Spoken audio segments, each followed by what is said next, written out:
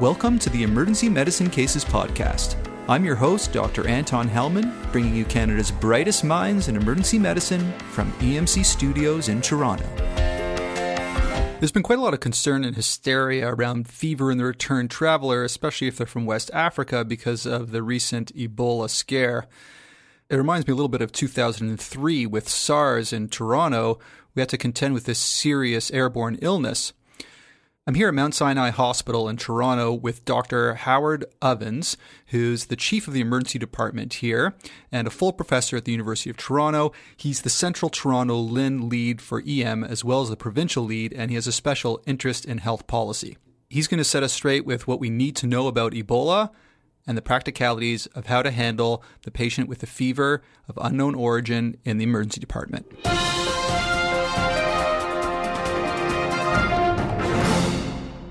Dr. Ovens, welcome. Hi, Anton. Thank you very much for the opportunity of talking to you today about Ebola preparedness.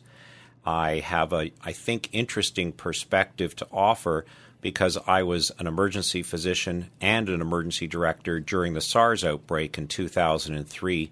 And during that time, I saw SARS patients personally, and my department cared for over 20 SARS patients without any transmission of disease. And I think because of that experience, I look on the current Ebola situation a little differently than many of my colleagues or some of the things I've read in the media. So, Dr. Ovens, can you just tell us a little bit about how Ebola is different than SARS, for example, and what are the facts we need to know about how it's transmitted? I want to remind everybody that Ebola is a body fluid disease. It is not airborne.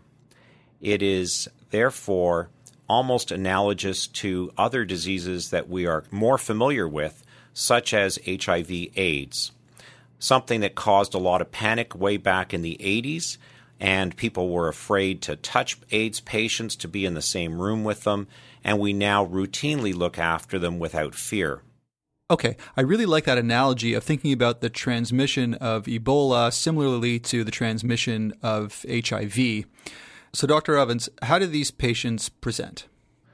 In the case of Ebola, the disease starts as a nonspecific flu-like illness in a patient who is likely to be ambulatory and cooperative and therefore presents very little contagious risk.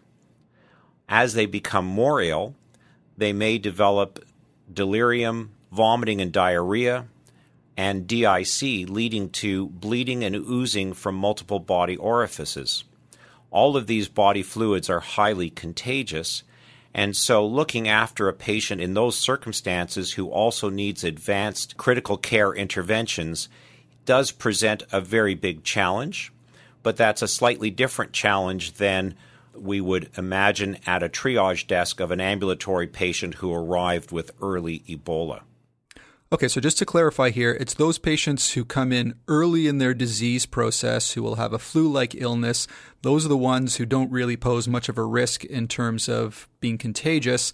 It's really only the sick patients who have fever and DIC, who are oozing blood from every orifice, that we really need to worry about containing that Ebola virus. So, Dr. Ovens, what are the chances that Ebola will become something like SARS, where the transmission of Ebola into Canada becomes a major epidemic or pandemic or a major problem for our emergency departments? The situation in North America is very different than in Africa, and so the chances of chains of transmission of Ebola in North America is very unlikely. People who become ill with Ebola, if they happen to be in North America, will be not contagious in the early stages.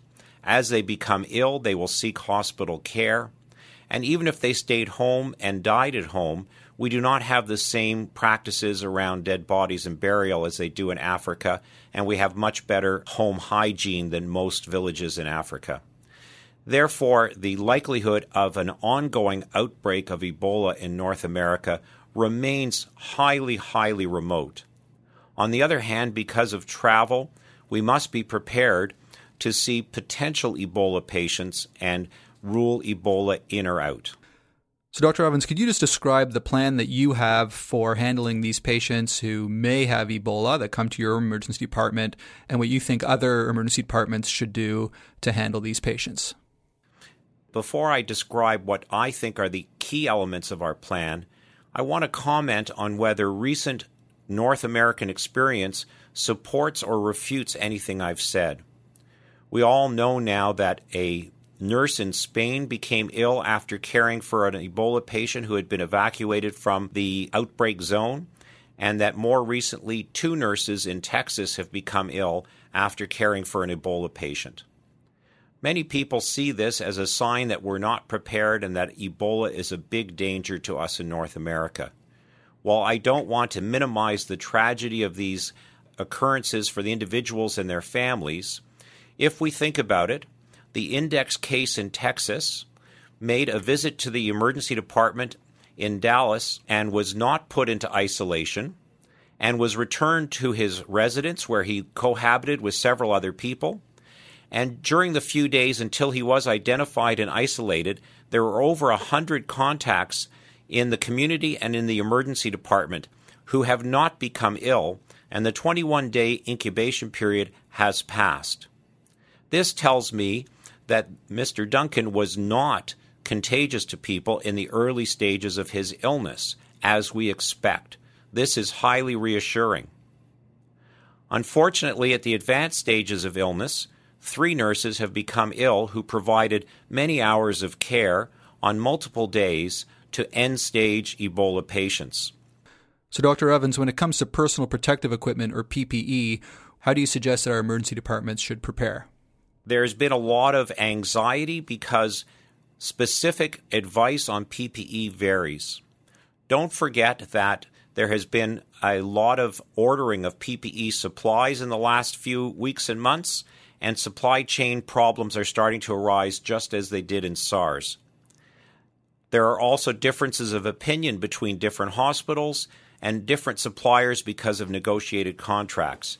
Just because one hospital has slightly different equipment than you do doesn't mean yours is bad and theirs is better. Also, you may have seen that in some areas where ongoing care of Ebola patients is anticipated, very high-level precautions, including PAPR-type suits, have been used. However, this does not mean that they think that Ebola is airborne. It means that it's a very different problem to spend 8 hours at the bedside of an Ebola patient who's critically ill, both from a comfort point of view and a safety point of view. In the emergency department, we have to get in and out quickly and frequently, whereas in the ICU, one nurse may care for the same patient for an entire shift. Getting out of your PPE is the key thing, and getting out of a PAPR suit is complicated. It doesn't make any sense to get in one for several minutes in order to confront the challenges of getting out of it safely. Whereas if you're only doing it once or twice a shift, you may be willing to accept the complexity of removing a PAPR suit in return for the added comfort, not added safety, but added comfort. So, Dr. Evans, are there any real-life examples where using these precautions has been shown to be safe and stop the transmission of Ebola? The experience in Emory Medical Center in Atlanta is that you can look after Ebola patients safely. In Emory, they've looked after 3 patients now with no transmission of disease, and they've tested their environment carefully, and they've shown that, as we expected, Ebola virus is in large concentrations in bodily fluids, but does not appear on surfaces. Surfaces in which the fluid has dried will no longer be contagious, and surfaces that are wiped with standard disinfectants rapidly or actually immediately become safe. So that sounds pretty much exactly just like HIV in terms of transmissibility. Also, there's a lot of rumor about events at a time of intense fear and scrutiny like now. During SARS, we often heard about healthcare workers who became ill, and the presumption was that there had been a problem with our protocols and we had to put on another layer. However, we found out later that usually there had been an identified break in protocol that led to healthcare worker illness. We drew the wrong lessons because increasing complexity makes it more difficult to get safely out of your PPE once you're in them. Okay, Dr. Evans, so now can you tell our listeners what the practical steps we should take when the patient hits the door and who might be deemed at risk for Ebola? So I'm going to just walk you through very briefly what I think are the key issues emergency staff have to hold on to during the next several months while this outbreak runs its course. The first one is the importance of identification and screening at triage. Almost immediately on arrival, the first few questions should include asking about travel to the outbreak zone in Africa and a history of fever or feverish-like symptoms. So the countries that we should be asking about in return travelers are Guinea, Liberia, Nigeria, Senegal, Sierra Leone, and the Congo. Patients who fail the screen, you should stop there if you're a triage nurse, back away a little bit, wash your hands, cover your face with a face shield, ask the patient to cleanse their hands and don a mask and stay put. Alert a colleague to get an isolation room ready as per your plan for this patient, and as soon as the room is ready, move the patient and any visitors who are with them into the isolation room. Let them walk themselves. If they're able to walk on their own and you can keep a distance of several feet, you don't need full PPE for this walk. Get them in the isolation room as quickly as possible. Once they're in the isolation room, back off. You don't need to immediately do blood work, IVs, or other interventions which might be dangerous. Take a few minutes to get all your PPE ready. Look at your plan, figure out who the local experts are, and consult with them. In my emergency department, we've put a phone in our isolation room so that we can actually call the patient and get a detailed travel history and dates of travel and onset of symptoms so we can better identify whether this patient is an Ebola risk or not. Once Ebola has been ruled out, standard precautions apply. When it comes to PPE, it's not who made your PPE and how many layers you have that's key. The key thing is using a buddy to help you get in and out of it safely, and following, if possible, a printed guide to take you through the steps, so even if you're tired, anxious, or busy, you'll get it right. Again, always have a buddy watch you put on and take off your PPE. The fewest number of people possible should go into the room until Ebola has been ruled out, and any local experts in infection control and/or infectious disease should be mobilized early on. All right, so we can't overestimate the importance of having a buddy. So let's say there's a slip-up and you come into contact with the body fluid of a patient who might have Ebola. What do we do then? If you ever do get contaminated with bodily fluids under any circumstance, just stop, don't move, take a deep breath. You want to avoid contaminating yourself further. Wash your hands, wash any exposed skin. Call a buddy to observe you to make sure you take the following steps correctly. Remove soiled clothing. Wash the skin below it. Get yourself covered in something clean, and then call for expert help. If we follow these simple rules, we have nothing to fear from Ebola.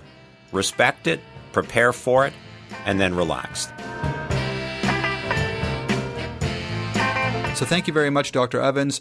Remember that if you understand how Ebola is transmitted and you know how to protect yourself and you know the steps to take in the emergency department like Dr. Evans went through, then you'll be okay. Before we go, just a quick announcement. For those of you who are looking to get the RSS feed from emergency medicine cases, let's say you want to look at it through Feedly or one of the other RSS readers, there was a little problem created when we changed over from the old website to the new website in April of 2014. The new feed that'll keep you current on all the EM Cases podcasts. Go to the EM Cases website, go into the top right corner and click on the button that has the RSS feed symbol on it, and that'll take you to a page where in the top right-hand corner, it gives you options of how to subscribe to that feed. So you can get it delivered by email, or you can sign up with Feedly Reader, for example. And your RSS feeder will be updated every time a new episode is released. Next week's podcast is going to be on Peds POCUS. We're going to talk with Dr. Jason Fisher, who runs the only fellowship in Canada for pediatric bedside ultrasound, as well as Dr. Alex Arroyo, Dr. Alyssa Abo, and Dr. Adam Sivitz. So until next time, take it easy.